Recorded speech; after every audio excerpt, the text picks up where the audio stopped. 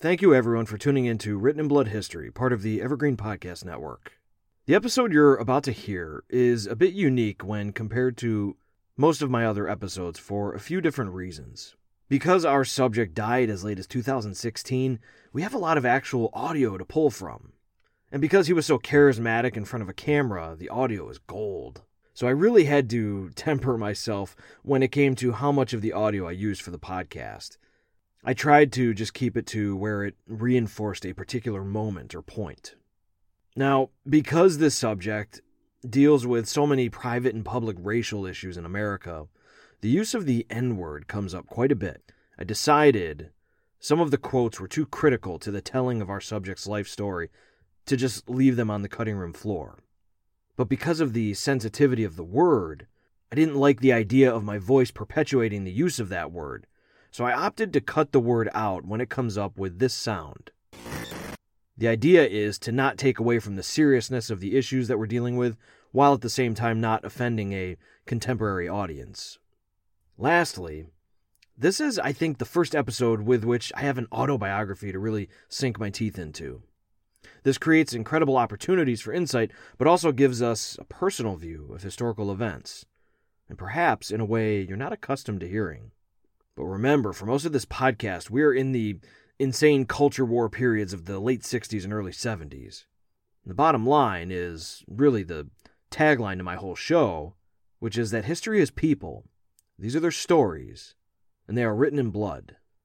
And this story is Muhammad Ali's and no one else's.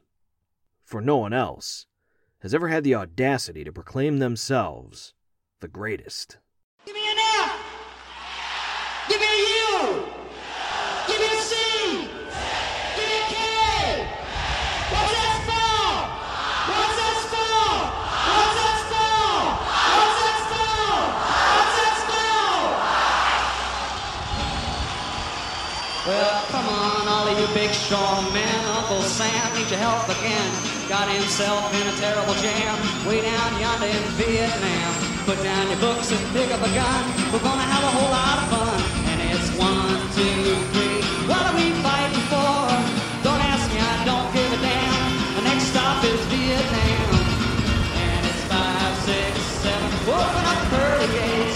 Well, there ain't no time to wonder why. We're all gonna die. Now come on, Wall Street, don't be slow. I man, this war a go-go. There's plenty good money to be made. Supplying the army with the tools of the trade. Just hope and pray that they drop the bomb. Drop it on a Vietcong. And it's 1, 2, 3. What are we fighting for? Don't ask me, I don't give a damn. The next stop is Vietnam. And it's 5, 6, 7. Open up pearly gates. Well, ain't no time to wonder why. We're all gonna die. Now come on, generals, let's move fast. Your big chance is here at last. Now you can go out and get those reds, cause the only good commie is one that's dead. You know that peace can only be won when the blown long kingdom comes. Sing it! 1, 2, 3.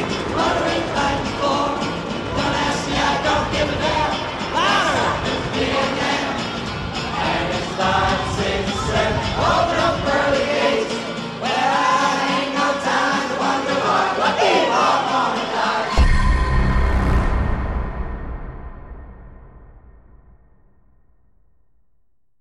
In the summer of 1960, a plane touched down at the Louisville International Airport, bearing one of the USA's Olympic gold medal champions from Rome, an 18-year-old light heavyweight boxer named Cassius Clay.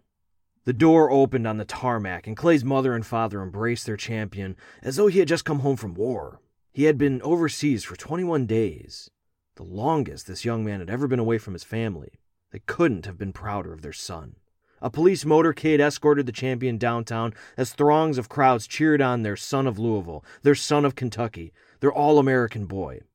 Banners and signs reading, "Welcome home, Cassius Clay," adorned every building and street corner.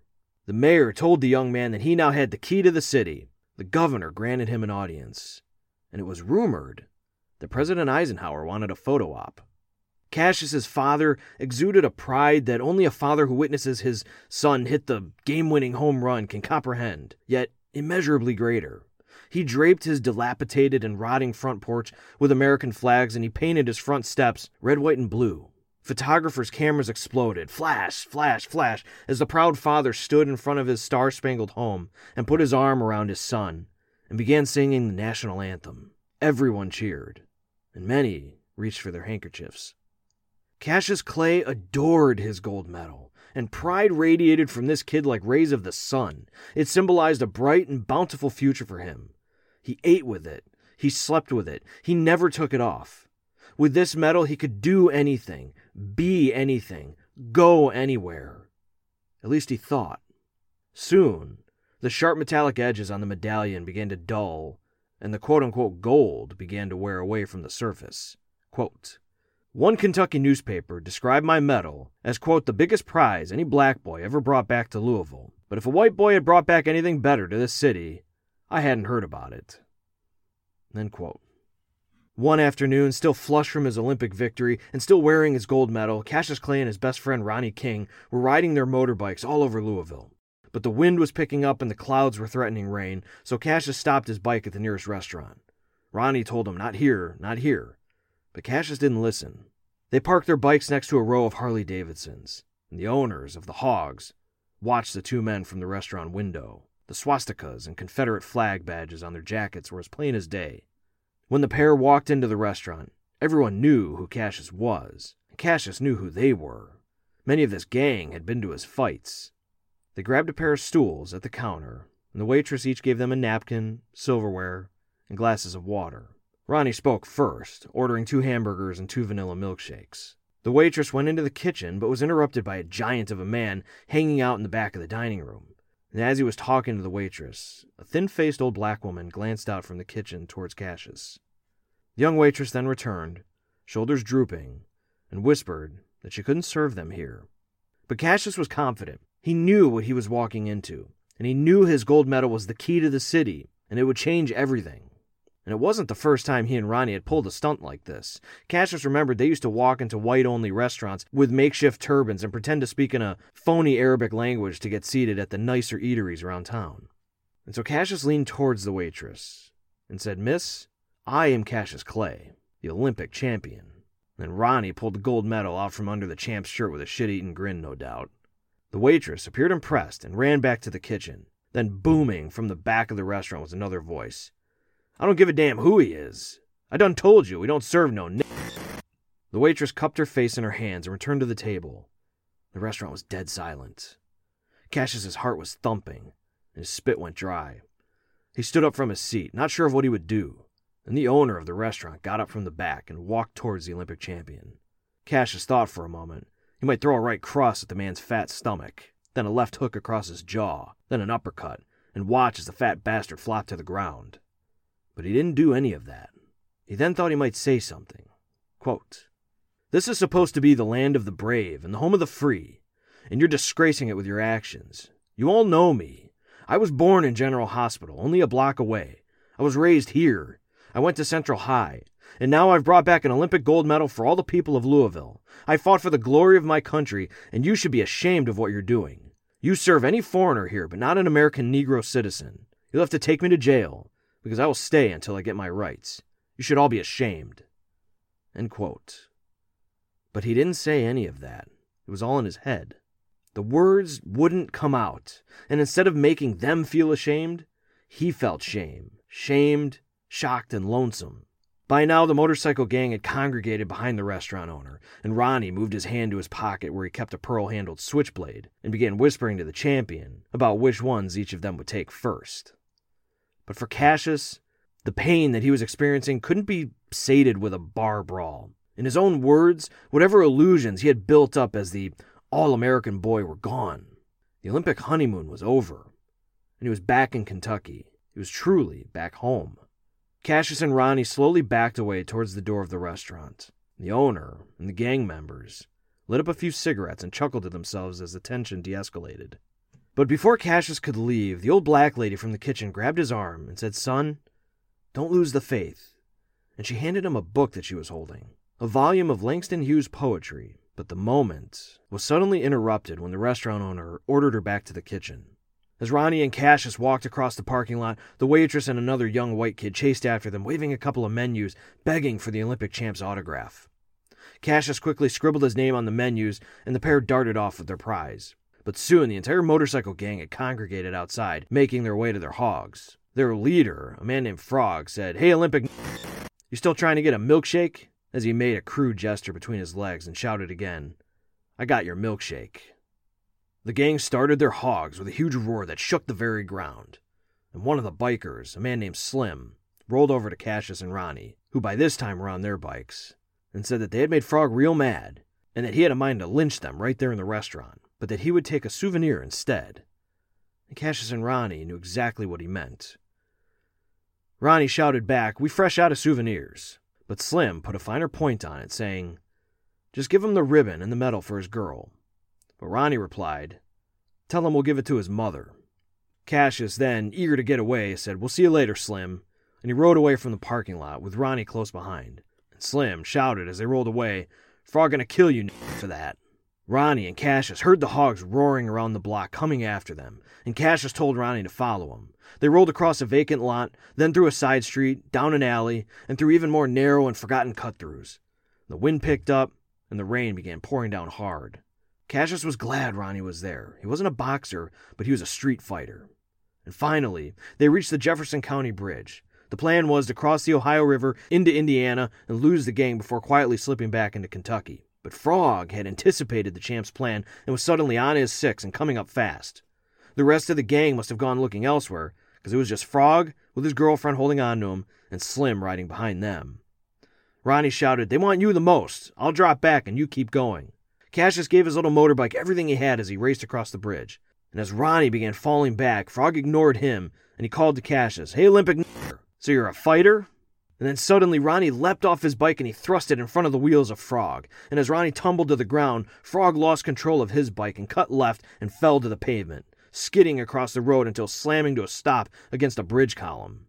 Frog's girlfriend got up, screaming and bleeding, and her blouse was ripped to shreds. She tried to help Frog up, but he was dazed. Slim then pulled up next to Cassius and began whipping a chain at his head. But instead of slashing his face, it wrapped around Cassius's shoulders. And Cassius instinctually grabbed the chain and pulled with all his might, yanking Slim off of his hog and clashing both bikes together. And in split seconds, as the two were crashing, Slim suddenly found his face within striking distance of the light heavyweight gold medal boxing champion, and Cassius took the opportunity and smashed his fist into Slim's face. Blood squirted from his nose and the pair crashed to the ground. Quote, Ronnie had a half Nelson around Frog's neck, choking him, his blotched face even more distorted by the veins popping from his temples. The switchblade was pressed against his throat. "Get back. I'll cut his goddamn neck off. Get back." He started ripping Frog's leather jacket as though it was tissue paper. Two other riders were coming up. One, I remember, with a flaming red polka dot neckpiece and a World War II German helmet. I shouted to the girl, "Tell him to stay off the bridge. Get him off the bridge." And she sprang up, flew down to the end of the bridge, waving her arms. "Y'all go back! Y'all go back!" They consulted briefly, looked up at us, and then slowly retreated down the street. I didn't move. I just watched until I heard the girl crying. "They gone now. What you gonna do with us?" Ronnie released Frog and let him crawl over to his wheel. Like a hunter who has chased what he thought would be a bunny rabbit, only to corner it and discover it to be a tiger, Frog's single thought was now of escape. His girl struggled to help him mount the hog, but he kept slipping off, and I stood there looking at them, feeling no anger or pity or hatred, just tension. Neither of them could ever make the hog go without our help. I moved over to the girl, and she cringed as though she expected me to hit her. "Help us get off," she spoke, very low and desperate. "We ain't coming back, honest. We'll keep going." I straightened the bent fender so they wouldn't rub against the wheels, and fixed Frog's fingers on the handlebars. He was weak, unsteady, and coughing as though his throat was still in Ronnie's grip. His blood, oozing through the shredded slits Ronnie's blade had made with his jacket, soaked all the way up to my t-shirt as I helped him. Ronnie and I held the hog on each side, steady enough to run it down an incline and give it a mighty push. The electric starter was shot, but the hog sputtered, caught, and slowly moved off, swaying a little. And we watched to see if Frog would regroup with the gang. But what the girl had said was true. Frog rode by them, and they all fell in behind. And we stood there until they disappeared, until all we could hear was the rain and the shuffle and rattle of trains on the Kentucky side. End quote. Ronnie and Cassius went down to the river to wash themselves off. The red, white, and blue ribbons of his gold medal were covered in Frog's blood. Ronnie grabbed the medal and washed it before he washed himself. This was the first time the medal had been off the champ's chest. And Cassius just looked at it. And for the first time, it meant nothing to him. It was just an ordinary object. Its magic was gone. Ronnie lovingly hung the medal back around the champ's neck, and they went back up to the bridge to get their bikes. And Cassius Clay walked to the center of the bridge. He stared out at the black water of the Ohio. He thought that the middle was probably the deepest part. Ronnie's sixth sense, a sixth sense that can only come from knowing somebody your entire life, caught hold of him. And he knew what Cassius was about to do. And he dropped his bike and he began yelling and screaming as he sprinted towards Cassius. But before he could reach his friend, Cassius had ripped the red, white, and blue ribbon from around his neck and cast it into the river. And he watched as the medallion pulled the ribbon deep into the abyss. Ronnie shouted, "Oh my God! Oh my God! Do you know what you did?" And tears were streaming down Ronnie's face. Quote, "How could I put the answer together? I wasn't sure of all the reasons. The Olympic medal had been the most precious thing that had ever come to me. I worshipped it. It was proof of performance, status, a symbol of belonging, of my being part of a team, country, a world. It was my way of redeeming myself with my teachers and my schoolmates at Central High, of letting them know that although I had not won scholastic victories, there was something inside of me capable of victory. How could I explain to Ronnie I wanted something that meant more than that? Something that was as proud of me as I would be of it. It had taken 6 years of blood, blows, pain, sweat, struggle, and 1,000 rounds in rings and gyms to win that medal, a prize I had dreamed of holding since I was a child. Now I had thrown it in the river, and I felt no pain and no regret, only relief and a new strength. I felt as sure as day and night that I would one day be the world heavyweight champion. But my Olympic honeymoon as a white hope had ended, and it was not a change I wanted to tell the world about yet. I would be a champion, my own kind of champion." End quote.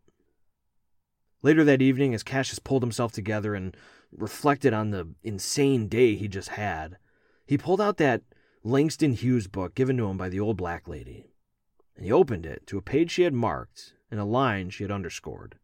Quote, "I, too, sing America.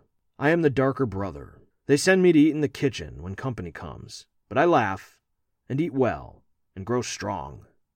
Tomorrow, I'll be at the table when company comes. Nobody'll dare say to me, eat in the kitchen then. Besides, they'll see how beautiful I am and be ashamed.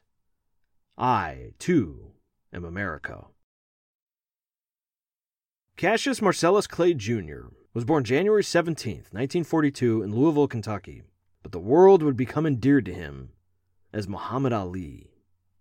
Ali was born, like so many others of the time, into a world segregated. Ali's mother, who he called Bird, distinctly remembered walking downtown on a hot summer day with her little boy as he cried and screamed for water. Out of desperation, she took him into a local Five and Dime and asked if she could get a glass of water for her son.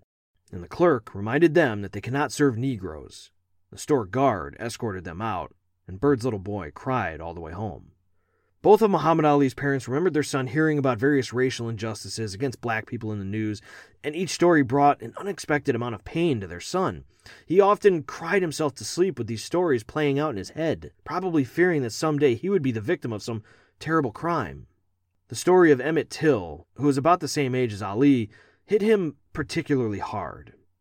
Emmett Till was a 14-year-old black kid visiting Mississippi from Chicago who was accused of making advances on a 21-year-old white woman.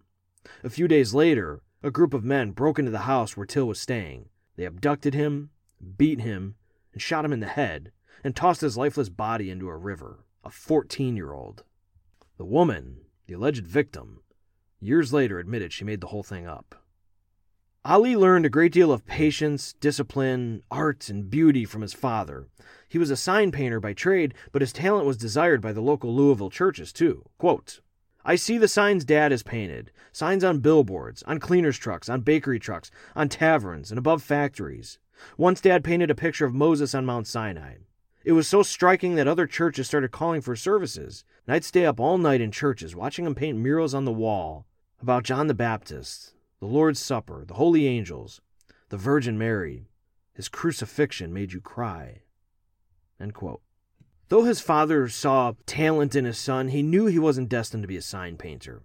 He told his son that he would end up being a lawyer or a teacher, but after seeing him in the boxing ring for the first time, he began saying that his boy was going to be the next heavyweight champion of the world. And boxing entered Muhammad Ali's life when, at 12, his bike was stolen. And angry and almost to the point of tears, he was directed to file a report with the nearest police officer who also happened to run a small-time boxing gym. The officer's name was Joe Martin, and he took the kid's report and then handed him an application to box at the gym.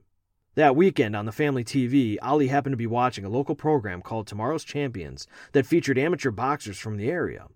And there, at the side of the ring, working with the boxers, was Officer Joe Martin. And Martin was impressed by Ali, who was 12, by the way, and so he put him on TV for his first amateur fight. And Muhammad Ali won by split decision. But Ali soon noticed that all of Martin's fighters, including himself, were consistently getting beaten by a group of black boxers under the tutelage of a man named Fred Stoner. And Stoner's guys threw wicked counterpunches, and they had better timing and better rhythm. Muhammad Ali approached Stoner at his gym, which was woefully inadequate compared to Martin's. It was colder, in a church basement, and the equipment was worn and old. And Stoner recognized the kid from TV, but he was unimpressed. Quote, "You got the will, but you don't have the skill. We train here at night from 8 to 12 o'clock. If you can get here, I'll show you how to fight." End quote.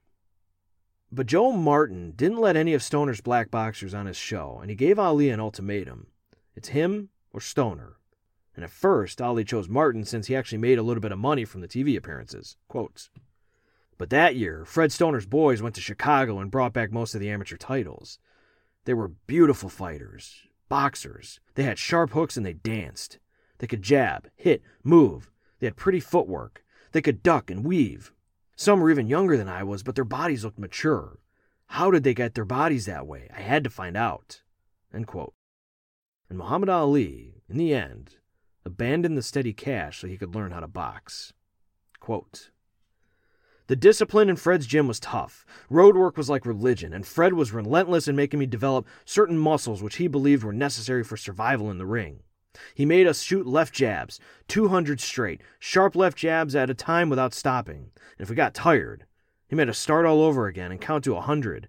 1, 2, 3, shooting jabs until we could do 200 without feeling it. Then he made us shoot and jab and a right cross. Then come back with a hook, a jab, left hook, a duck, a jab, back up, jab, and move forward. He taught us how to block, to shoot right crosses. And we went over it again and again. We did 100 push-ups and 100 knee bends. In Martin's gym, all that was required was to punch the bag, jump ropes, and jump in the ring and flail away at each other. All the publicity of my boxing origin and the early development of my boxing skill describes Joe Martin as the incubator. But my style, my stamina, my system were molded down in the basement of a church in East End." End quote. As Muhammad Ali watched other boxers around him, he soon began to see their weaknesses, even among the professionals of the day. And so he used what he learned to develop his own unique style, a style that not many in the gym quite understood. Quote, "Professionals all around the gym tell me someday you're going to get your head knocked off. But the wiser ones remember that Jack Johnson also leaned back. Soon I developed a built-in radar. I know how far I can go back, and when it's time to duck, or time to tie my man up. I learned there's a science to making your opponent wear down. I learned to put my head within hitting range and force my opponent to throw blows, then lean back away, keeping eyes wide open so I can see everything. Then sidestep, move to the right or to the left, jab him again, then again put my head back in hitting range. It takes a lot out of a fighter to throw a punch that lands in thin air, and when his best combinations hit nothing but space, it saps him." End quote. In his amateur boxing career, Ali won 161 of 167 fights. And finally, Fred Stoner approached his younger boxer and told him that when the Olympics come around in Rome, he wants Ali to compete, because he knew that Ali was going to win a gold medal. After the Olympics, Ali wanted to go pro. He wanted to be the world heavyweight champion. And so he sought a trainer by the name of Angelo Dundee. Dundee, to see what Ali was made of, let him spar one of his pros for 2 rounds. And Ali rained down fury on the pro, and Angelo, seeing his money being beaten out of his pro by the young Ali, he rushed to stop the fight. Angelo grabbed his man from the ring and yelled that he needs to spar with somebody else. And Ali asked him who, Anybody but you, he said. Not only was Muhammad Ali a gifted fighter, but he was also a gifted marketer. Everywhere he went, he chanted poems that he wrote himself about his own greatness and about how he couldn't be beat. Often, he would predict exactly which round his opponents would fall in and then deliver on his predictions. The newspapers couldn't ignore him. This 22-year-old kid was a walking headline. And soon he set his eyes on the thing he desired most since he started boxing, even more than the Olympic gold medal, the World Heavyweight Championship title. But to get it, this kid had to beat Sonny Liston. Liston grew up hard. His father beat him as a little boy, and once set loose on the streets, he made his living through muggings and armed robberies. Ali taunted him. He called him the Big Ugly Bear. And after Ali's fights, every time the reporters asked him who's next, "I want Liston," he shouted. Finally, after all the bragging and taunting, and after destroying everyone who came against him, Ali received a message from Liston's crew. The Big Ugly Bear was ready to fight the kid. Quote, "And he's got a message for you. He says to please drink your orange juice and your milkshakes, and to stay well and healthy. You talked yourself into a heavyweight title fight. Now your wife can be a rich widow." End quote. At the moment, Muhammad Ali had become a rather infamous public figure. After the Olympics, he joined the Nation of Islam, becoming a member of the Black Muslims. And it wasn't long before Malcolm X began attending his fights. Now, all of Ali's fights were supercharged with politics, religion, and racial identity. Death threats, bomb threats, and assassination threats became the norm for Muhammad Ali. But he didn't care. All he wanted was to get Liston in the ring. After the fight was announced, Ali ramped up his taunts, and he stalked Liston, and he found him at a Vegas blackjack table. But before Ali could finish his latest prepared poetry, Liston pulled out a pistol and pointed it straight at Ali's head and pulled the trigger. And a bang rang through the casino. Ali ducked and dodged as the shots kept coming. Bang, bang, bang. And once in the safety of his hotel room, he found out that it had all been a gag, that the gun was loaded with blanks. But Ali decided to get Liston back.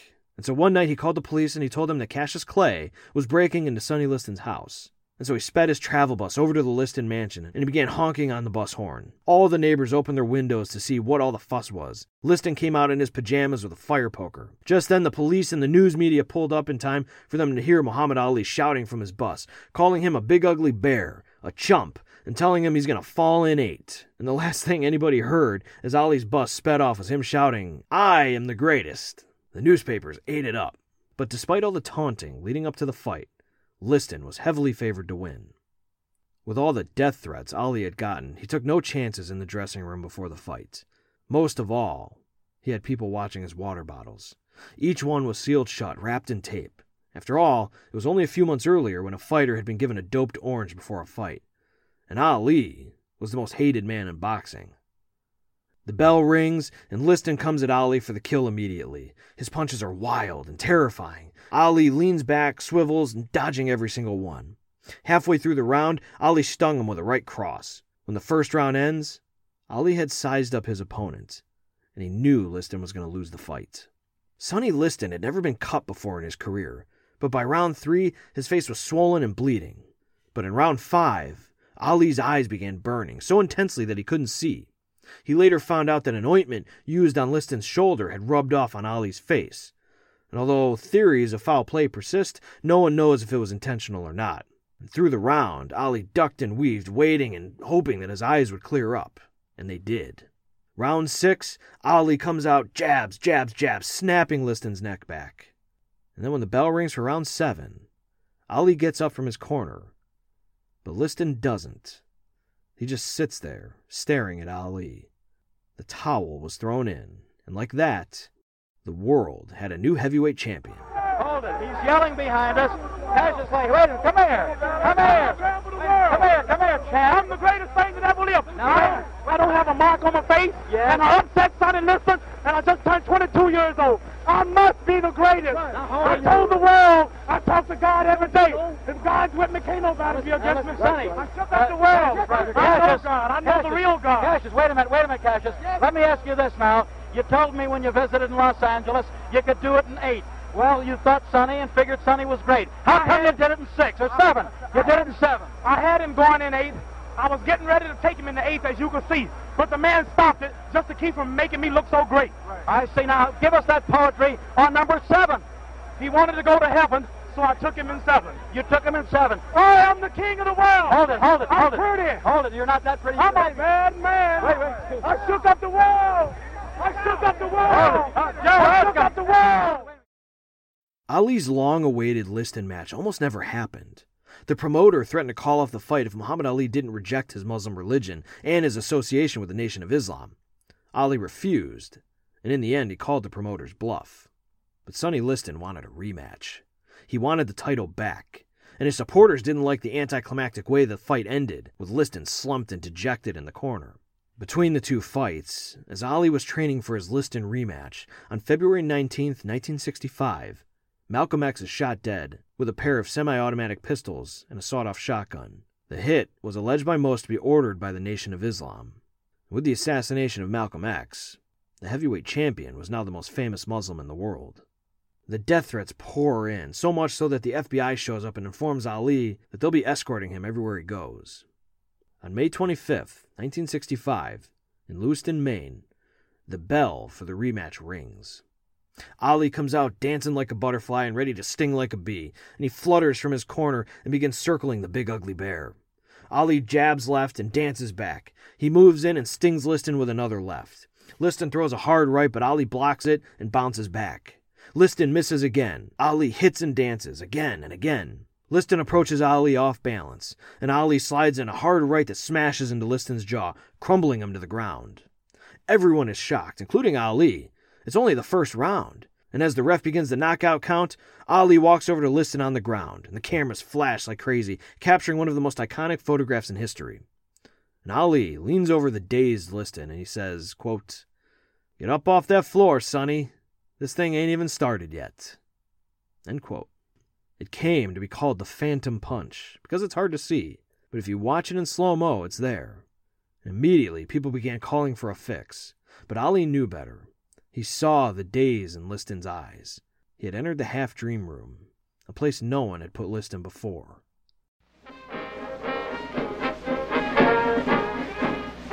Three months ago, the 1st Air Cavalry Division shipped out from Charleston, South Carolina. Young men trained in a new concept of war. Proud, sure of themselves, but still to be tested in battle. They were destined for the high country of central Vietnam.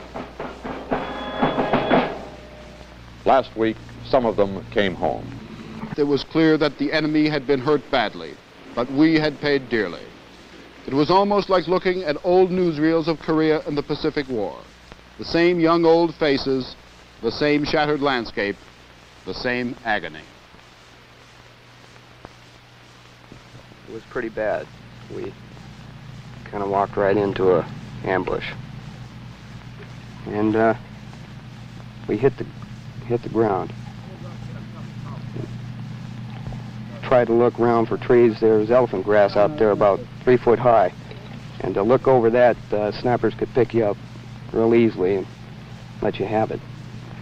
Does it frighten you now to think about it? Yes, it does.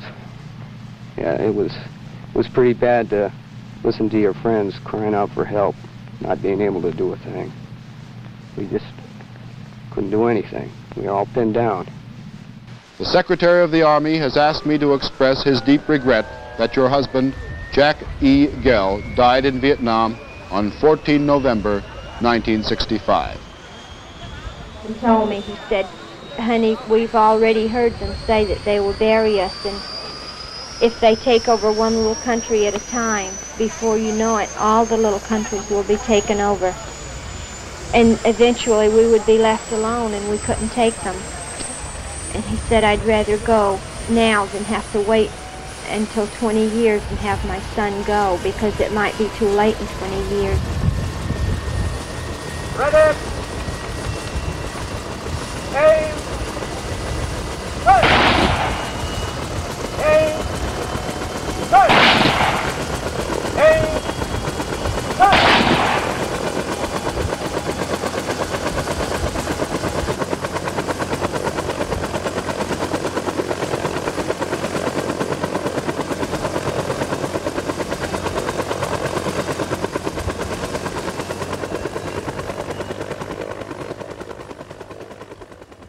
training for another fight in Miami in February of 1966, news broke that the draft board had just promoted Ali from 1Y status to 1A, making him eligible immediately for induction into the military and inevitably sent for war in Vietnam. Of course, reporters knew Ali would say something. He always did. And so they asked him what his opinion was of this new war, and he gave it to them. Quote, "I ain't got no quarrel with the Viet Cong. Later, when they kept asking the same question, I rhymed it for them. Keep asking me, no matter how long. On the war in Vietnam, I sing this song. I ain't got no quarrel with the Viet Cong." End quote. The media exploded. Every living room in America, which at this point was still very much in favor of the war, was abuzz with the story of the day.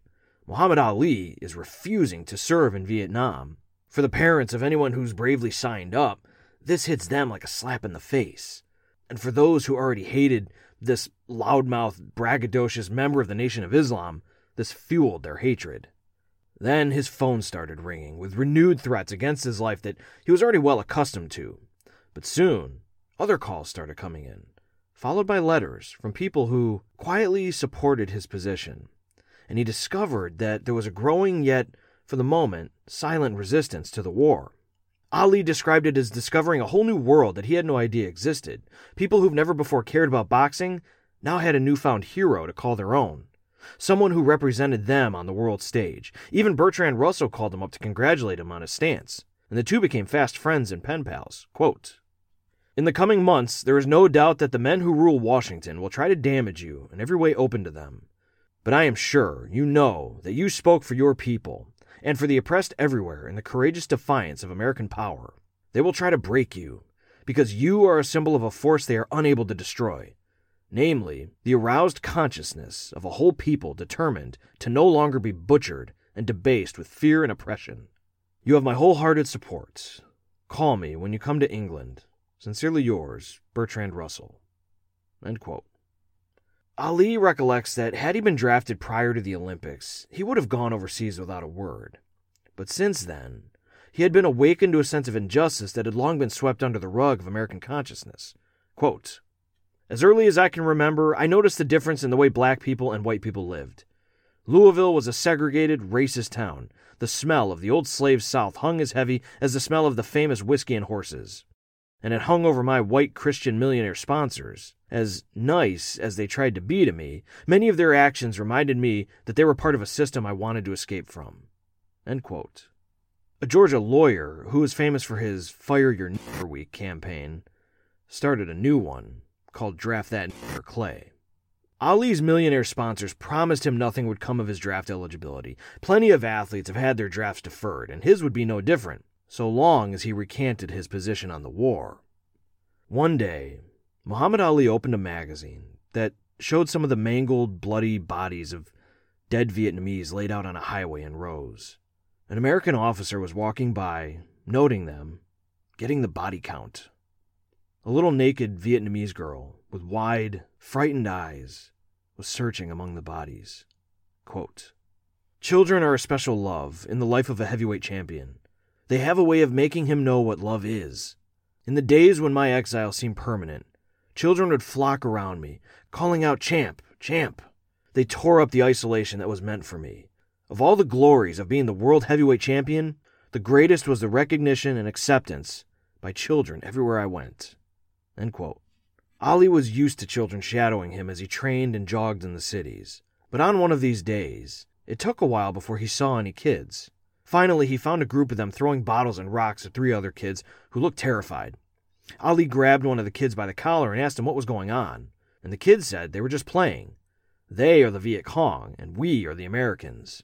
But suddenly, the kids recognized who he was and stopped their game to crowd around the champ. Muhammad went over to one of the Viet Cong kids, and he found the rattiest in the bunch, who looked the most frightened, a little girl named Patricia Ward, and he picked her up and put her on his shoulders. One of the boys said, "But champ, she's a Viet Cong. Ain't we against them?" The girl had big eyes and reminded him of the girl that he saw in the magazine. Ali looked at the group of kids, and he said, "No, we ain't got nothing against the Viet Cong." And the children stopped playing their game once they found out that the world heavyweight champion didn't go along with it.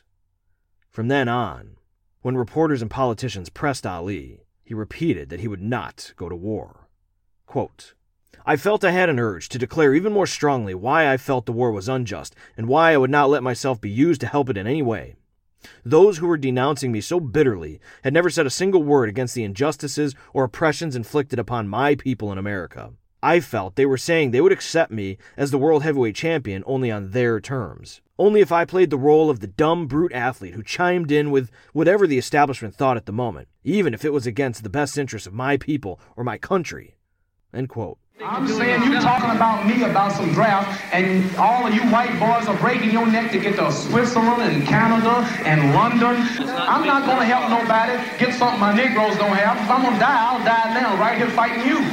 If I'm going to die, you my enemy. My enemy is the white people, not Viet Congs or Chinese or Japanese. You my opposer when I want freedom. You my opposer when I want justice. You my opposer when I want equality. You won't even stand up for me in America for my religious beliefs, and you want me to go somewhere and fight, but you won't even stand up for me here at home. Ali's lawyer reminded him that he was destined for jail if he continued down this path. The choice is yours, and yours alone, he told him. When the Illinois Boxing Commission called Ali before them to correct and apologize for his unpatriotic remarks about the Vietnam War, he replied, quote, No, I do not apologize for what I said. I do not apologize. The commissioners were startled. They looked down at my lawyer, then over at the promoter, Bentley, and one of them began again. Cassius Clay, he said. I cut in and corrected him. The name is Muhammad Ali. End quote. Shortly after the boy, who was Cassius Clay, returned from the Olympics with stars in his eyes, he happened to be walking down the road and passed by a mosque. A black man, standing outside, invited the young gold medalist in. And what Ali heard was like nothing he had heard in his Baptist upbringing. The Nation of Islam was preaching not only the teachings of a strange new faith to him, but preaching also a unique brand of racial pride. Once fully converted to Islam, Cassius Clay dropped his birth name. The Clay surname had come to him from his antebellum slave owner ancestors. From then on, he insisted on being called the name by which the world knows him today. The World Boxing Association title was stripped from Ali for his unpatriotic position and association with the Nation of Islam. It was given to Ernie Terrell, a tall, hard-hitting man whose long arms had a 3-inch advantage over Ali. And Terrell had beaten all of Ali's opponents and was undefeated for 5 years. And Ali wanted a shot at Terrell. He wanted his title back. At a pre-fight interview between the two men, with Howard Cosell mediating, Terrell was strangely insistent on calling Ali by his former name. I'd like to say something right here. You know, Cassius Clay, yes. Why do you want to say Cassius Clay when Howard Cosell and everybody is calling you Muhammad Ali? Then why you got to be the one of all people whose color to keep saying Cassius Clay? Howard Cosell is not the one who's going to fight you. I am. You're making it really hard on yourself now. Well, why don't you keep the thing in the sport angle? Why don't you call me my name, man? Well, what's your name? You told me your name was Cassius Clay a few years ago. I never told you my name was Cassius Clay. My name is Muhammad Ali, and you will announce it right there in the center of that ring after the fight if you don't do it now. For the benefit of this broadcast, him. All right? You just acting just like an old Uncle Tom. Another Floyd Patterson. I'm going to punish you. Let me tell you something, man. You ain't got no back off of me.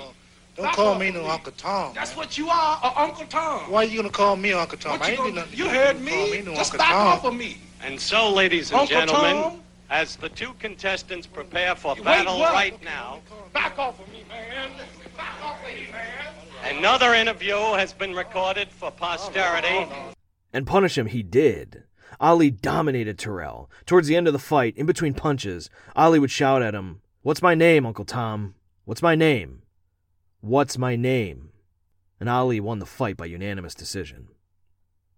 Muhammad Ali had finally received his letter from the President of the United States on April Fool's Day, 1967. He was to report for duty in Houston, Texas at the local board of transfer, where he would be inducted into the United States military.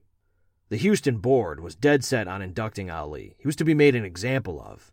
But, like others, he had filed for a religious exemption, saying that taking up arms was against his religion, and it was immediately rejected. And so Ali and his attorneys pull up to the U.S. Customs House, where the induction board awaits him.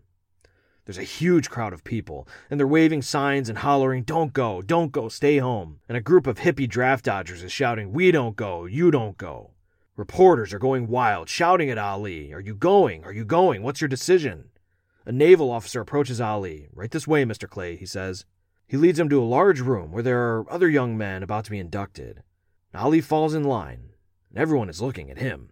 One kid next to Ali is so nervous that his teeth are chattering. An officer approaches the group, and he tells them that there's going to be a written test and a physical test. Then they will be called for induction, after which they are to line up outside and load onto a bus for camp. Ali goes through the motions. He takes the written test and the physical examination, and he remembers it being a humiliating experience with the doctor badgering him on why he doesn't want to fight for his country while inspecting his testicles for venereal disease. And then he goes back to the larger room with the other young men while they await induction, and he strikes up some playful conversations with them, but he also notices another young man in the corner with tears streaming down his face. The young man is being forced to leave behind a wife and 4 children, and soon the whole group is led down the hall to the induction room. The men line up before an induction officer, a man named Dunkley, sitting behind an oak podium. Another officer whispers something into Dunkley's ears, and his eyes meet Ali's for a moment. Other people begin silently crowding into the room, behind the men, ready to be inducted, and Dunkley clears his throat. Quote, "Attention," he says. We all straighten up somewhat, but the 4 in front of us are standing particularly erect. My palms are beginning to sweat. Dunkley glances quickly around the room before reading his prepared statement. He's probably read it hundreds of times before, but now there's special emphasis in his voice. He tries to make sure that each word is clear.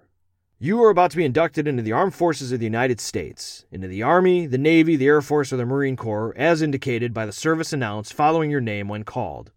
You will take 1 step forward, as your name and service are called, and such a step will constitute your induction into the Armed Forces indicated." He pauses, and even though everyone else is watching me, it seems like he and I are the only ones in the room. "Jason Adams, Army." The first man steps across the line. "John Allen, Navy." He too steps forward, and by the time the first row is finished, my throat is dry, and my head is starting to feel a little light. "Leroy Bradlow, Army." Cold beads of perspiration break out across my forehead, and I feel lonely. "Louis Serrato, Army." "Cassius Clay, Army." The room is silent. I stand straight, unmoving. Out of the corner of my eye, I see one of the white boys nodding his head at me, and a thin smile flickers across the face of some of the blacks, as if they are secretly happy to see someone stand up against the power that is ordering them away from their homes and their families. The lieutenant stares at me a long while, then lowers his eyes. He calls out again, "Cassius Clay, will you please step forward and be inducted into the Armed Forces of the United States?" All is still. He looks around helplessly. Finally, a senior officer with a notebook full of papers walks to the podium and confers with him for a few seconds before coming over to me. He appears to be in his late 40s, and his hair is streaked with gray, and he has a very dignified manner. "Mr. Clay," he begins, then catching himself, "or Mr. Ali, as you prefer to be called." "Yes, sir. Would you please follow me to my office? I would like to speak privately with you for a few minutes, if you don't mind." It's more of an order than a request, but his voice is soft and he speaks politely. I follow him to a pale green room with pictures of Army generals on the walls, and he motions me to a chair, but I prefer to stand, and he pulls some papers from his notebook and suddenly drops his politeness, getting straight to the point. End quote. The officer tells Ali that if he refuses to step forward, he could face 5 years in prison, and that he is authorized to give him a second chance. Ali tells him that he knows full well what he is doing, and so the pair returns back to the induction room. And just then, someone hands Ali a note from his lawyer. He has an offer from a United States federal attorney that if Muhammad Ali submits himself to induction, he can serve most of his time in the Houston area. The champ crumples it up and shoves it in his pocket. "Mr. Cassius Clay," the induction officer calls out again, "will you please step forward and be inducted into the United States Army?" "Cassius Clay," he repeats again.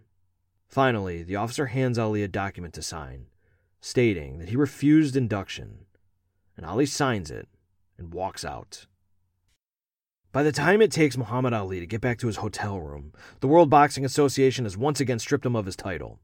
Then, like dominoes, each of the 50 states begin revoking his boxing licenses.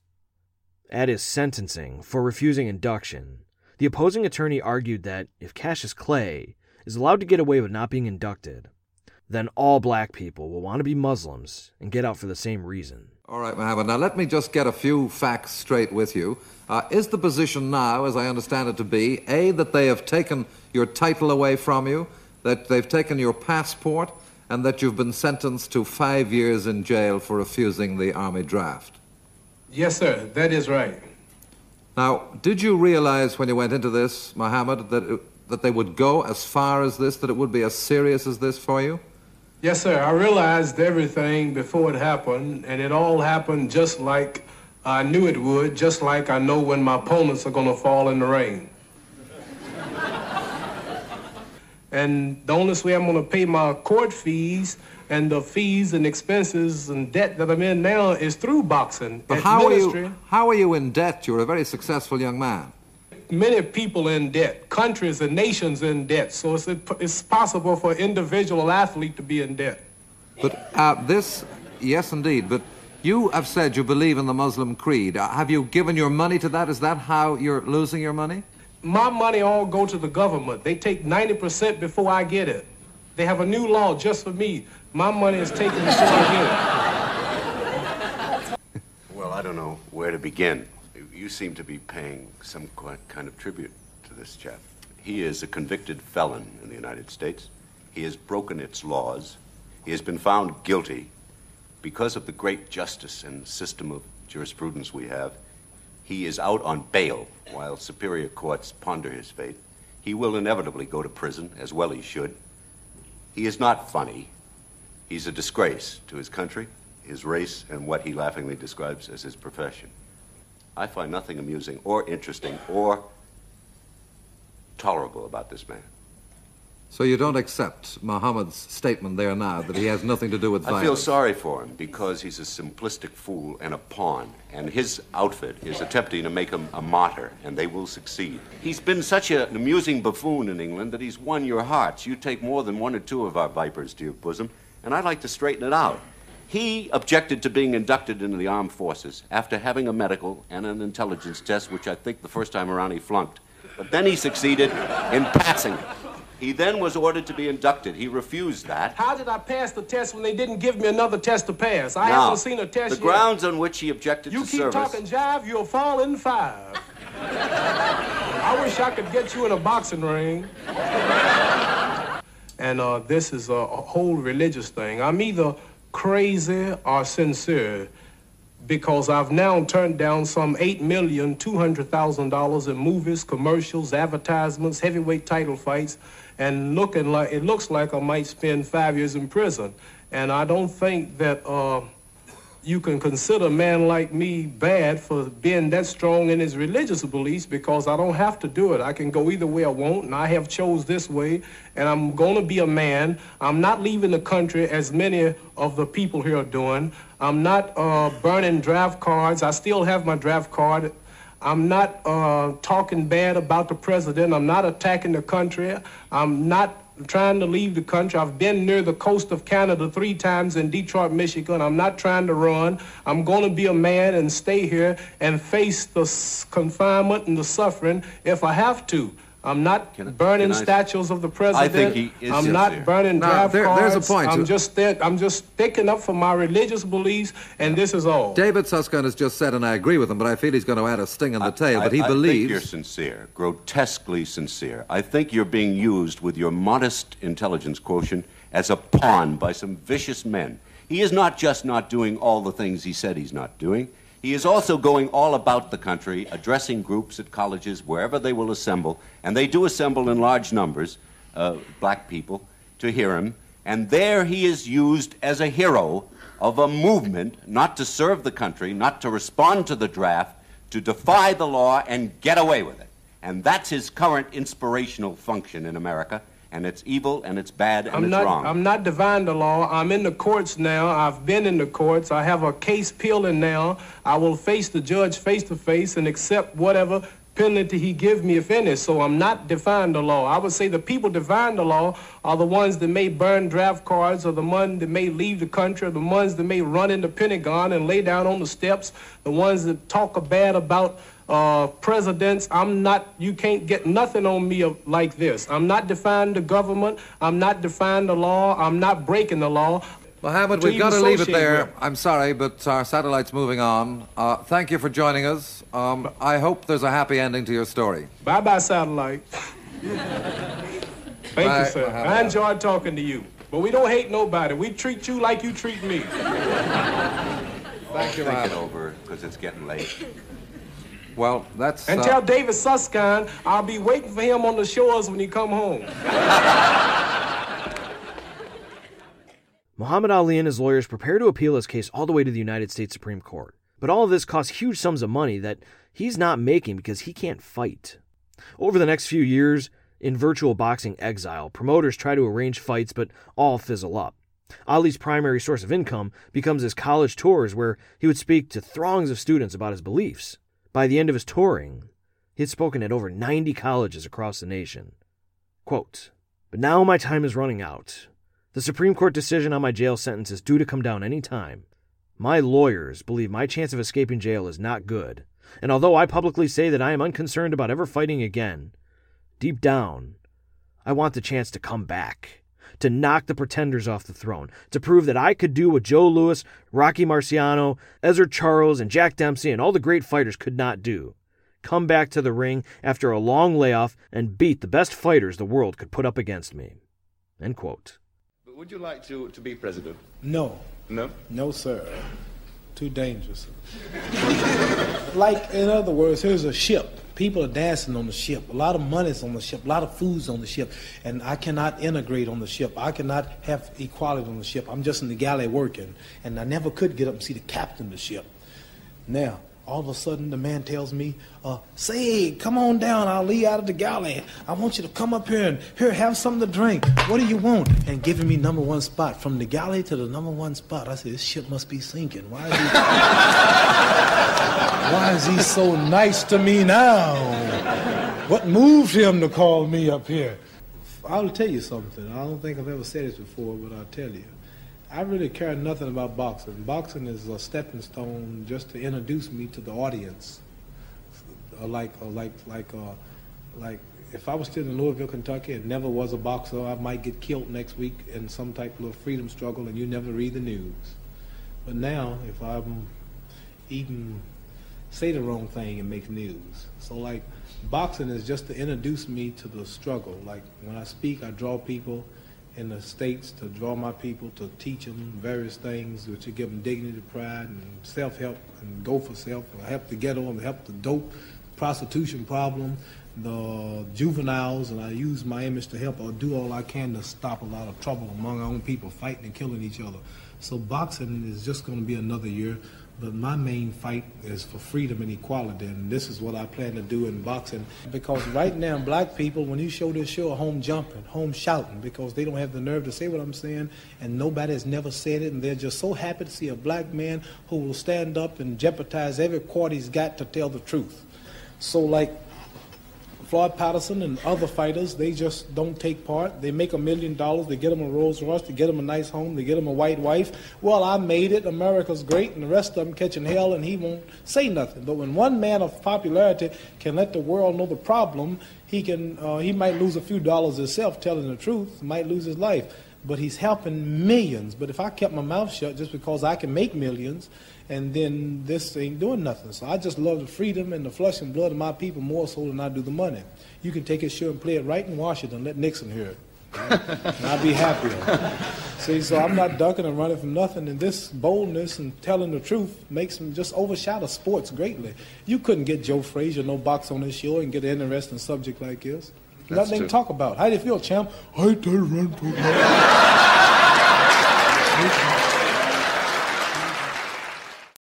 Ali and his second wife were preparing for the birth of another baby, and they had lost their first son prematurely. Ali was terrified the stress of his court battles on his wife would cause another loss. He also began evaluating his finances more seriously now that his family was growing. He had an $80,000 retirement fund, but he had $100,000 in alimony that he owed to his first wife. He had $250,000 in legal fees from taking his draft case all the way to the Supreme Court, and he had $40,000 in back taxes. His formerly cushy lifestyle had also run him up in bills that he could no longer afford. And then one day, Muhammad Ali looks through the glass at the tiny little babies that lay before him. Needles, tubes, and masks cover their faces, and he asks the doctor how much they weigh. 2 pounds, he's told. Their breathing is irregular. He asks the doctor if they have a chance. They have a chance, the doctor says. He tells the doctor that his boy was the same size, but he only lived for half an hour. Girls are stronger, the doctor tells him. How long before we'll know if they'll make it, he asks. The doctor lowers his tone. They need to get through the next 48 hours, he says. As long as they get stronger every day. I thought about my children. I watched the baby cry another day, and I said, 10 years from now, I won't be fighting. 10 years from now, that baby will just be 10 years old. And I'll need money. He'll need school books. He'll need clothes, bus fare. And then 20 years from now, my daughter will need a house, or she'll need a job. And it'll be shame to say, Muhammad Ali's daughter, a waitress in a restaurant. He made all of those millions. Oh, there's his son over there in here. What I'm trying to say, I can earn enough money in 5 years if I invest it and put it up right to take care of my grandchildren. Then I can relax and go to sleep and retire and don't have to worry about my children, because this is a hard world. Don't nobody give you nothing. You have to work for it. So I'm just saving money now. I have 3 daughters and 1 son. Save all I can. So all I'm doing now every month is saving at least 75% of my money for the future of my children, putting it away for 15 years. I don't want to touch it. I don't need it. Finally, as 1970 was drawing to a close, through various political machinations by money-hungry promoters and gubernatorial politicians, Atlanta, Georgia had arranged to host a Muhammad Ali fight. His first fight in 3.5 years. Leading up to the fight, someone dropped off a package for Ali. The label read, "To Cassius Clay from Georgia." One of his handlers began tearing open the red and green ribbons, but quickly began shouting and cursing, and blood spilled to the floor. The package slipped from his hands awkwardly, and the little black body of a beheaded chihuahua fell out, still warm. A note inside the package read, quote, "We know how to handle black draft-dodging dogs in Georgia. Stay out of Atlanta." End quote. The only signature was a Confederate flag. Later, at his training cabin, in the early morning hours, bullets ripped through his home as Ali and his trainers were waking up. And they hit the deck. Ali's manager, Bundini, with a wild look in his eyes and tears streaming down his face, runs outside with his pistol and begins firing back. And the phone rings. Ali answers it, and he's told he's going to be killed in the ring. The fighter lined up to be his first opponent in nearly 4 years was a young man named Jerry Quarry, and at the weigh-in, Ali describes the strange assortment of all the walks of life from the Deep South, and suddenly there's a commotion from the Quarry camp. Jerry is hollering about something, and finally, Ali's people realize he's upset about having black doctors in his corner of the ring, and he threatens to call off the fight, and Ali then looks over at the 2 doctors sent over by the Atlanta State Commission. Both are black. Quote, "In my 14 years of fighting, from Chicago Stadium to Madison Square Garden, to the Houston Astrodome, to the Felt Forum, promoters have assigned only white doctors, even though most of the fighters are black or Latin or Asian. Now, the first black doctor Quarry sees, he wants fired or he won't fight. Well, well, well, I shout over the noise. We got sole doctors in the house for once. Welcome, brothers, welcome." And I clap my hands as the crowd joins in. I remember looking at Quarry then, as though I'm seeing him for the first time. I resolve that if the fight comes off, I will see to it that he needs a doctor, any doctor, bad. And while the cameras are clicking away, I whisper into Jerry's ear, "This is just between you and me, Jerry. I don't want a soul to hear it." And he jerks back and stares at me. His eyes are inches from mine. They can see us talking, but they can't read my lips. Then I give it to him. "You're going to get the worst damn whipping of your life. I'm going to whip you till you're cherry red. You insulted all those black doctors. And if you don't want black doctors who are here to help you, how you must hate black me, who is here to harm you. And harm you I will." End quote. Ali has sized up his enemy. He can be reached by not only gloves, but with words too. And he's armed with both. Well, some of them I won't repeat, but I have a few things to say to, not for the public, but to confuse my opponent. Like I might say to a white fighter, Listen, while I'm in the clinch, the Black Panther's outside. You don't stand a damn chance tonight, boy. Now burn your house down. He looked at me, this guy's crazy. And after 3.5 years of being banished from boxing, Ali put Jerry Quarry out in 3 rounds with a TKO. After Quarry, the boxing world was eager for its headline-producing champion to come back, and now, with the American public increasingly growing disgusted with the war in Vietnam, the fights began lining up again. Before one of Ali's fights, he meets a man, a fan of his, named Judge Aaron. And with just Ali's inner circle in the room, the man strips down naked for a brief moment. His body is covered in wrinkly scars. His genitals have been crudely removed. His chest is engraved with 3 Ks. He was abducted by 7 men, blindfolded, thrown in the trunk of a car, and nearly beaten to death. He took a drag of his cigarette as he retold his story, and he recounted how he pleaded to God for mercy as his assailants castrated him. They asked him if he likes white women as they removed his testicles. Then they took off their masks and ritualistically rubbed the man's bloody testicles on their foreheads, leaving blood smears. It was retaliation for Martin Luther King Jr. speaking in Alabama on that day. Ali embraces the poor man, and he sees his face light up at being hugged by the world heavyweight champion, the people's champion. And for a moment, Ali sees in the man's face the innocence that was once there. Quote, "He has been in my room for less than an hour, but he has made me understand more of what I fight against and what I fight for and what I have come to mean to those who hate me most and to those who understand what I stand for. It is then that I decide to change the dedication of this fight and all future fights to the unprotected people, to the victims. I walk him to the door and I ask a question I'm curious about. Who gave you the name Judge? My mother, he says. Did she ever tell you why? He nods slowly. She said she wanted me to be fair to people. Give justice, she said. Be like a good judge. Justice. Justice, Minister Jeremiah says. That's the greatest word there is, justice. No, Judge answers slowly. My mother didn't say that. She said there was one word greater. What? Jeremiah asks. But the frowns are slowly coming back into his face, and the puzzled look returns to his eyes. He's staring across the room and listening to the commotion outside my door. What? Jeremiah persists. Mercy, Judge finally says. End quote. Finally, in March of 1971, with his case up before the Supreme Court, Ali faces who he considers the greatest boxer of all time, besides him, Joe Frazier. It's billed as the fight of the century. Both fighters were unbeaten to date, and the crowd at Madison Square Garden are on their feet. By round 15, the fighters are exhausted and bloody. Frazier's face looks broken and twisted, and Ali doesn't have much left in the gas tank.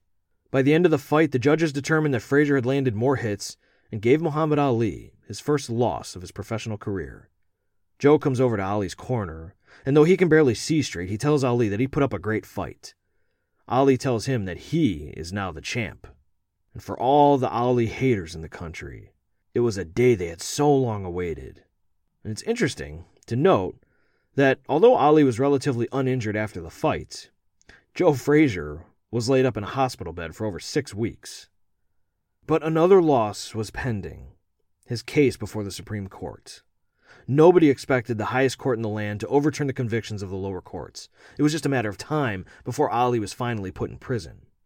And when I try to wrap my head around these 4 years of tension, I have a family who depend on me to provide. And though I've got a few thousand listeners with this small little history show, I'm far from a public figure. I'm certainly not the world heavyweight champion. I don't have throngs of people sending me hate mail or death threats. And I don't have swaths of the public who want to see me fail, miserably and catastrophically fail, to be beaten to a pulp on live TV, to see me locked up behind bars. I don't have the added moral weight of representing a disenfranchised and persecuted class of people. I can't wrap my head around the tension that must have been Muhammad Ali's life since he rejected service into the armed forces. And there's something else worth mentioning with this little aside that I'm on. It's a thing that attracted me to do an episode on Ali in the first place, and it's something that endeared America to him. It was his charm, his buoyancy, his remarkable ability to proclaim himself the greatest athlete who's ever lived, while at the same time come across as the most relatable person you could ever hope to meet. With the prospects of going down in history as a national disgrace, and going to prison for 5 years, and likely losing his family and all of his money, he is still exactly who he wants to be. How do you stand now with the possibility of going to jail? Oh, I don't know. I'm just waiting any day now. Do you think about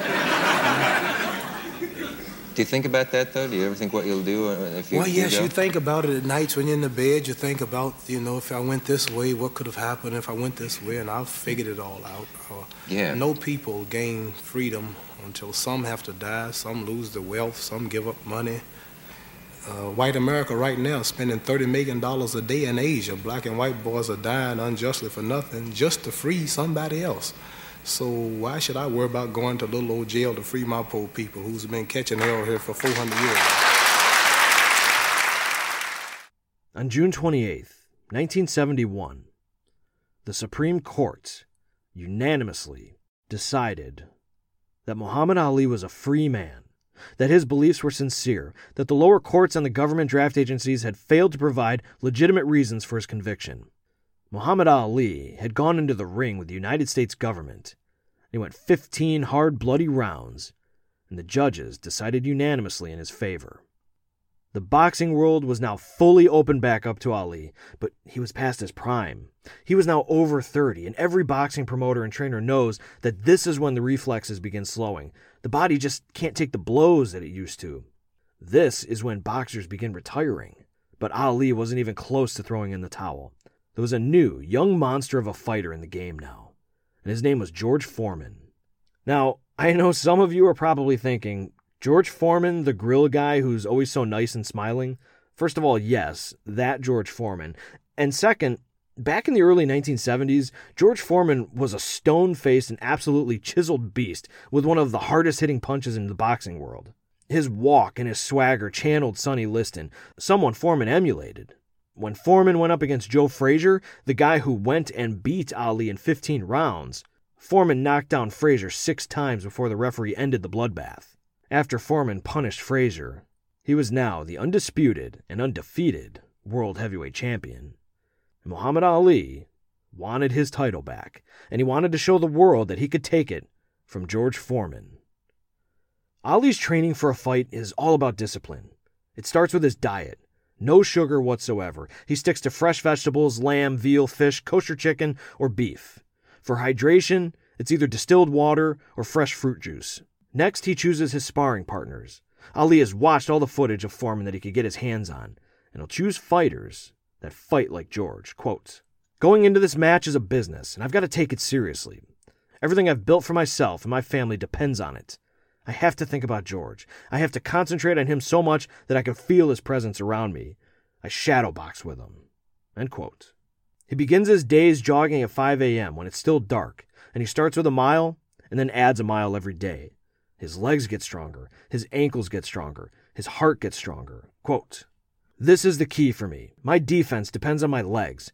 When I've lost, it was because my legs gave out. I couldn't dance. I couldn't jump out of my opponent's range. I got hit. Now, I run myself to exhaustion so that I have to go to the 15th round with George. I'll be ready. I'll be tired. I'll be winded, but I'll be used to working under that tiredness. I push myself on the road so that no matter how hard my fight is, I won't get as tired in the ring as I do out here running." End quote. And he trains like he fights, in 3-minute rounds. Then he rests for a minute. Quote, "No shorter, no longer. Exactly a minute. This means a lot when I'm working myself into condition. I can be really tired after the 4th or 5th round, but if I'm in shape, all I need is 1 minute to get my wind back. To sit and breathe in and out, as slow and as deep as possible. 1 minute will recuperate me. When I'm in condition, I use that minute for thinking. I check out my opponent, I look at him and I see how he's feeling. I ask Angelo or Bundini if I'm winning. If they say yes, this makes me more confident. If they say the last round was close, this makes me fight harder the next round and be more cautious. That minute means a lot if you know how to take advantage of it. That stuff you see in the movies, about a trainer with a cigar in his mouth shouting, "Come on, boy, let's run 4 miles today. Don't stop, keep going." And one of the boys at the gym telling the fighter, "Jab, jab, slow up, hit him, and next time I want you to throw 2 uppercuts with the right hand." That's all real amateurish. Just a hustling trainer who's got a fighter he's using like an animal. Never mind what happens to him, as long as he can make a few dollars with him. And he's so desperate and money hungry that he's trying to talk him into greatness. Champions aren't made in the gyms. Champions are made from something they have deep inside them. A desire, a dream, a vision. End quote. Next, Ali moves to the heavy bag. 200 pounds of resistance. Hitting it tightens his stomach. It trims his waist. It strengthens his wrists, his fists, and his knuckles. Then to the speed bag. 2 shots with the left and 2 shots with the right. Over and over again. His eyes sharpen. His timing dials in. His arms strengthen. George Foreman throws the strongest punch in boxing, and Ali will need strong arms to protect his head. Then the jump rope. His heart thumps through the motions. His limbs loosen up. And after all these exercises, Ali goes into the ring with his sparring partners. He wants to get there last. He wants to be drained and tired and exhausted. His stamina is gone, and he wants his body to be on the verge of giving up when he faces a fresh fighter. In sparring, Ali is all defense. He sees George's face in his sparring partner, and he analyzes his adversary. He studies him. He knows what punch he's going to throw before he even throws it. And finally, after defending blow after blow, Ali unleashes a left, then a right, then a hook and an uppercut. And all are on target and fast. Quote, "By the time the fight is 10 days away, I'll be through with most of my physical training. Now I concentrate on my mental conditioning. If my body isn't ready by then, it'll be too late. I'll follow my plans up until 3 days before the fight, and then I'll start to loosen up and rest. Then I'll have to save up my energy so that I'll be at my strongest when the bell rings. I want my mind and my body to be working together. I'll be ready for anything George has to dish out, and I know what I throw will be too much for him to handle. That's the way a fighter prepares." End quote. The fight was arranged to take place in Zaire, Africa, and how the fight ended up in Africa could be a whole podcast episode in and of itself, but the long and short of it is Don King brought the 2 fighters to the table with a $5 million purse, but he needed investors willing to pay up that sort of money. None could be found in the United States, and so enter a group of third world money men, one of which was none other than Muammar Gaddafi. In the end, Ali was thrilled to be able to bring such a massive sporting event to Africa, and before long, it was being promoted as the Rumble in the Jungle. Ali lands in Zaire on September 10th, 1974, and the fight is originally scheduled for the 24th, but it's pushed back to October 30th due to Foreman receiving a cut from one of his sparring partners. In preparation for Foreman, Ali's team recruits a man named Bossman Jones. And Bossman was recently Foreman's sparring partner. He knows every punch George Foreman has. Ali's team interrogates Bossman, but Bossman tells him the last thing they want to hear. Foreman trains harder, and he hits harder than Ali. He knocks everyone out. He's the first fighter Bossman has ever been in the ring with who can kill you. And he tells Ali directly that he cannot beat George Foreman. Muhammad Ali is 32. George Foreman is 25. And by the day of the fight, Foreman is favored 4-1. The Chicago Tribune reports that Ali will need a miracle to survive. As Ali and his trainer Bundini await at the doorway to the stadium, Bundini reads something that he found in a magazine earlier that day before the fight. Quote, "So it boils down to this. Foreman, Ali, $5 million each in a battle in Zaire, Africa. Forget everything else. Every fight that has been won or lost before, and all of those that will be contested in years to come. Forget every battle of man against man, of mind against mind, of soul against soul. This is the one. This is the greatest." End quote. The Ali people out of the dressing room, and all of the questions will be answered. This is an awesome power of George Foreman against the violent boxing skills of Muhammad Ali. They walk through the corridor and enter the stadium. Muhammad Ali hears the crowds. Ali, Ali, Bamaye Ali. It means Ali, kill him. Muhammad Ali climbs into the ring, and he dances and he flits from one end to the other, raising his hand towards the crowd. They go wild. Ali thinks Foreman is trying to make him sweat by not coming out right away. But Muhammad Ali was made to be the center of attention. He loves the people, and they love him.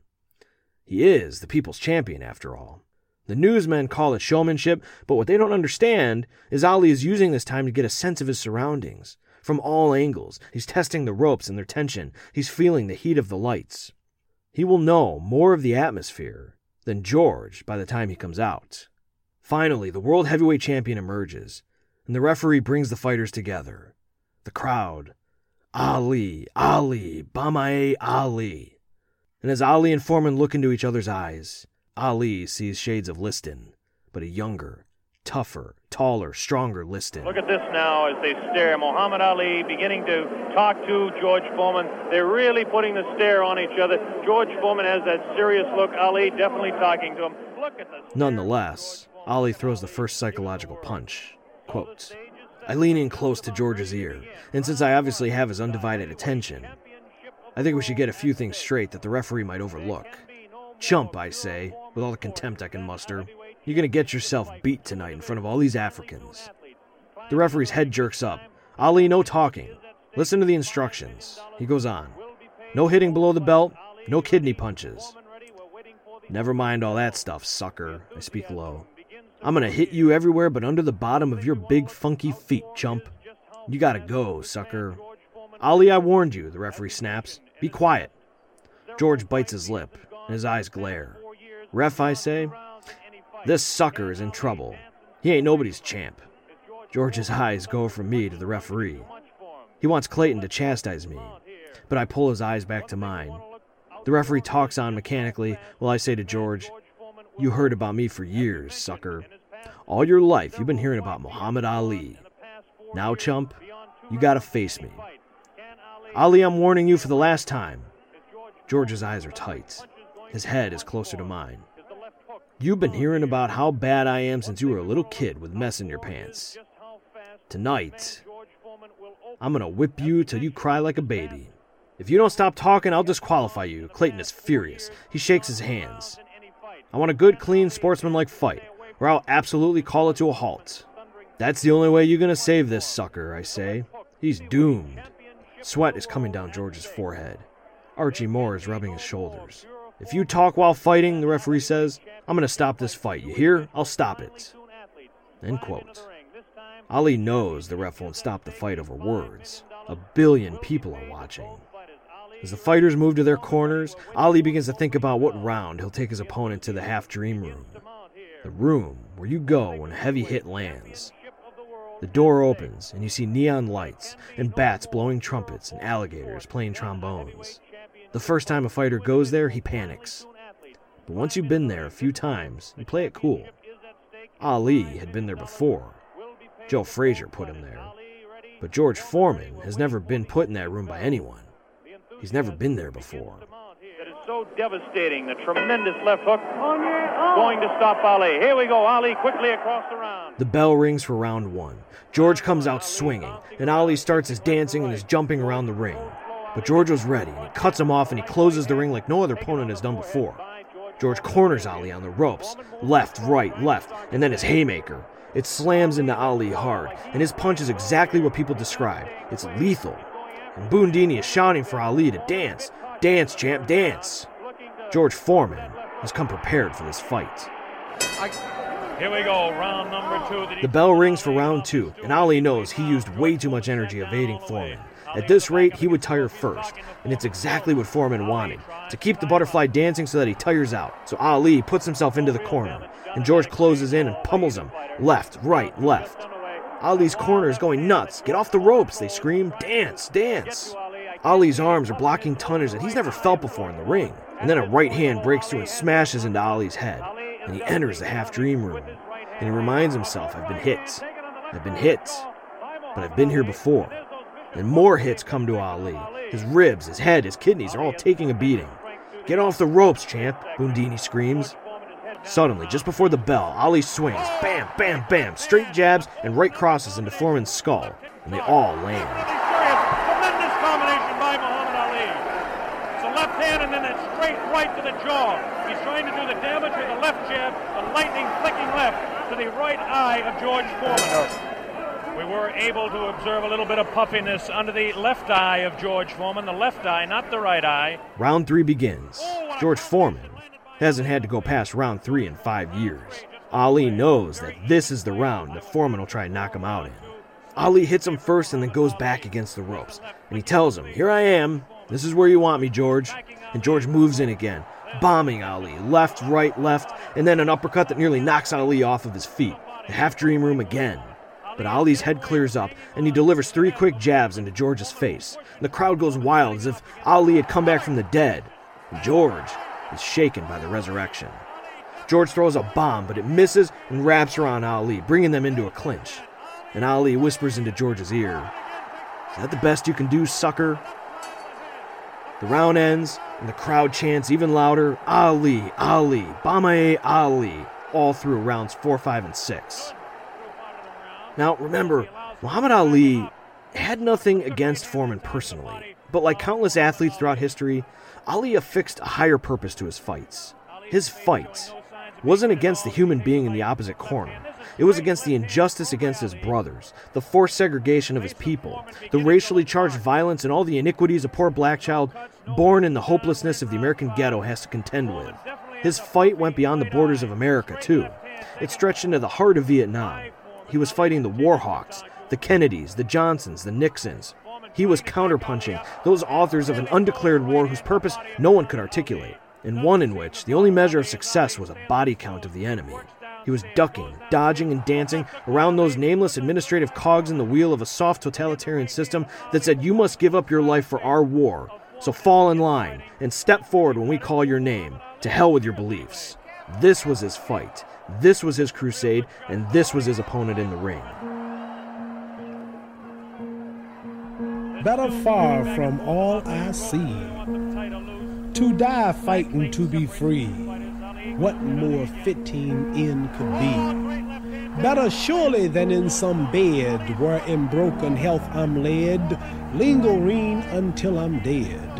Better than with prayers and pleas are in the clutch of some disease, wasting slowly by degrees.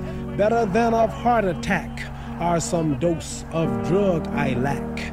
Let me die by being black. Better far that I should go, standing here against the foe. Is there sweeter death to know? Better than the bloody stain on some highway where I'm lame, torn by flying glass and pain. Better call in death to come than to die another dumb, muted victim in the slum. Better than of this prison rot, if there's any choice I've got, kill me here on the spot. Better far my fight to wage, now while my blood boils with rage, less it cool with ancient age. Better violent for us to die, than to Uncle Tom and try, making peace just to live a lie. Better now that I say my sooth, I'm gonna die demanding truth, while I'm still akin to youth. Better now than later on, now that fear of death is gone, never mind another dawn.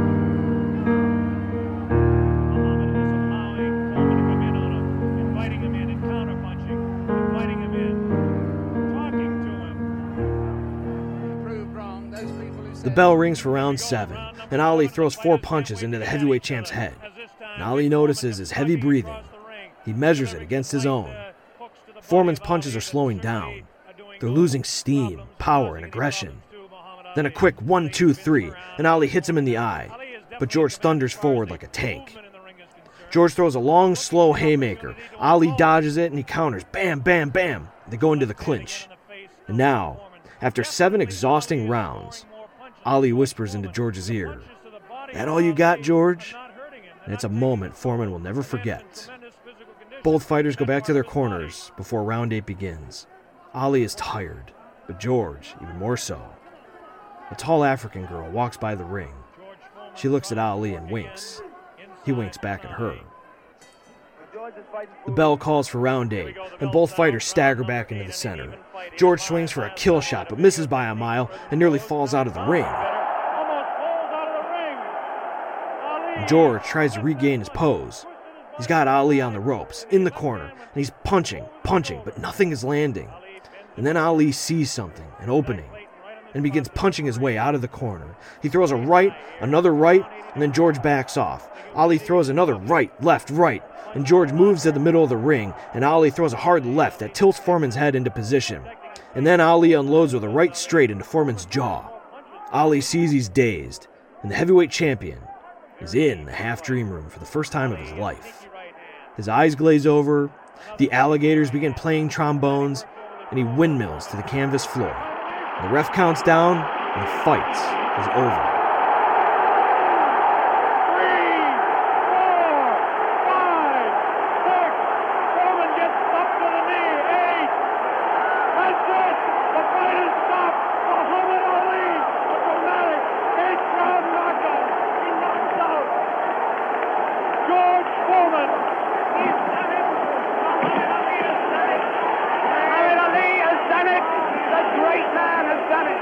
The crowd in the Zaire Stadium rushes the ring.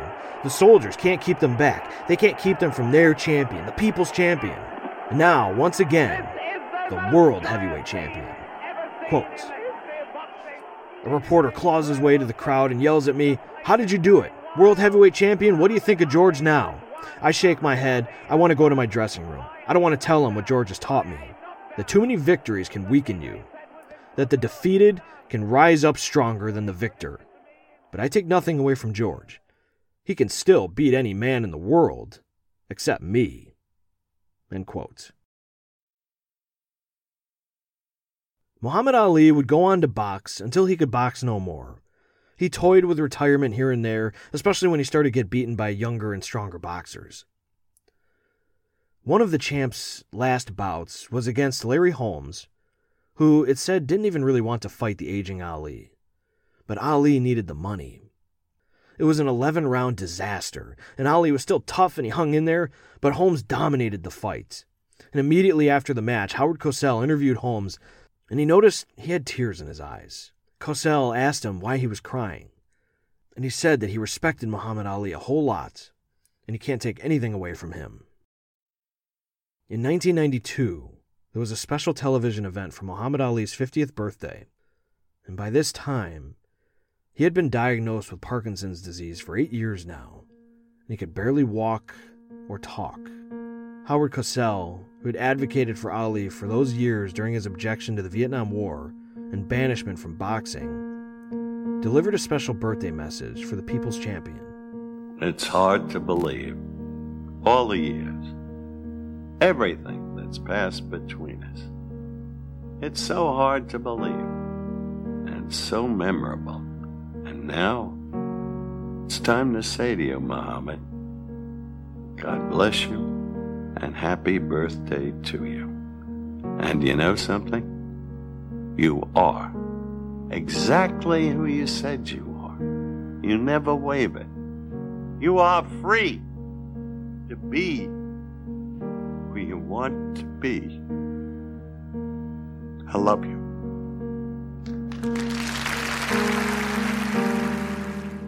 Inevitably, of course, Muhammad Ali, the scrappy young kid with a heart bigger than his boxing career, that cocky, swaggering boxer whose greatest fight was outside the ring, and against the United States government, no less. That legend, who called himself the greatest and made damn sure he lived up to it, finally left this world on June 3rd, 2016. He was 74. His pallbearers were Will Smith, Lennox Lewis, Mike Tyson, George Chuvalo, Larry Holmes, and George Foreman. His memorial service was watched by 1 billion people, the same amount of people who watched his Rumble in the Jungle. Years later, when asked about Ali's claim that he was the greatest, George Foreman said, quote, Ali is the greatest man that I've ever known, not the greatest boxer. That's too small for him.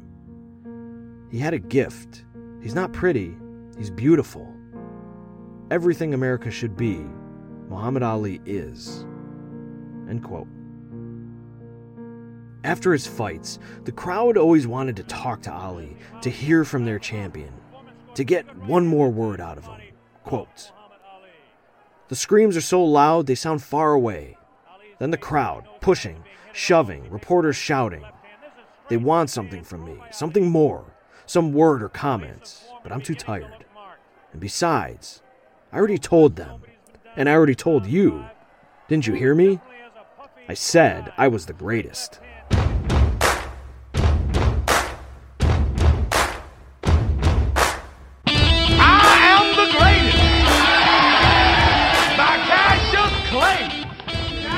This is the legend of Cassius Clay, the most beautiful fighter in the world today. He talks a great deal and brags indeed of a muscular punch that's incredibly speedy. The fistic world was dull and weary.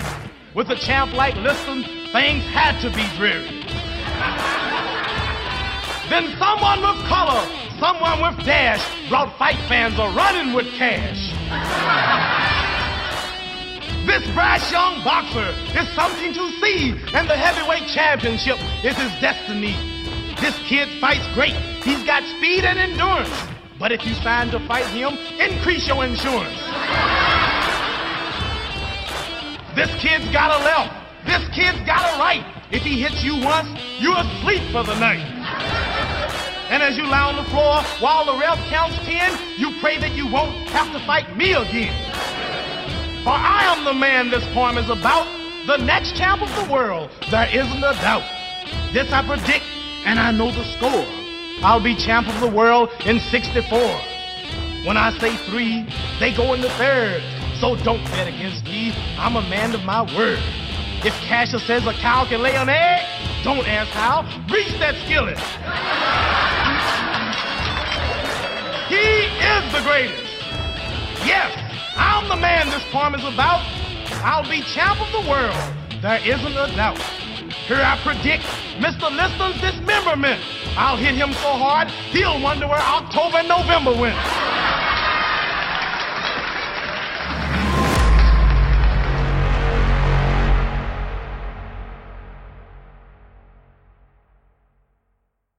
I had an incredible time writing this episode, and I'm ashamed to admit that I knew virtually nothing about Muhammad Ali prior to any of this, so it was a huge learning experience for me. There simply was not enough time to get into every facet of his life, and there's a lot more to tell. His personal and romantic life, including his extramarital affairs, were largely left out because they didn't fit into the narrative focus, which was more about his public mission and boxing career. Also, his connections to the Nation of Islam and the evolution of his Islamic faith could be a whole episode in and of themselves, and there just simply wasn't enough time. If you enjoyed that episode and you feel like it's worth at least $1, I would gladly appreciate that $1. These things are not free to produce. There's research costs that go into it, production costs that go into it. And so if you want to help me create more of these episodes and become a supporter of the show, you can head over to patreon.com/writteninbloodhistory. Every $1 is appreciated, I promise you. Another way you can help the show is by leaving me a rating or review wherever you listen. Those ratings are pivotal in getting the show out to more listeners. It's how we trickle up to the top of the feed. If you want to get a hold of me, you can email me at steven.dejulius@gmail.com. You can find me on Twitter. My handle is @sdejulius. Or you can go to the Written in Blood Facebook page. I'm very active there. And of course, I always need to thank my kid sister Courtney for the awesome cover art that she does for these shows. If you are in need of freelance work, she's a great resource. You can find her at cjdejulius.myportfolio.com. And so this has been Written in Blood History, part of the Evergreen Podcast Network. And I'm going to end the show a little bit differently here, using the actual tagline of the show that I realize I've never used when I sign on or sign off. And that is, history is people. These are their stories, and they are written in blood. We'll see you guys later.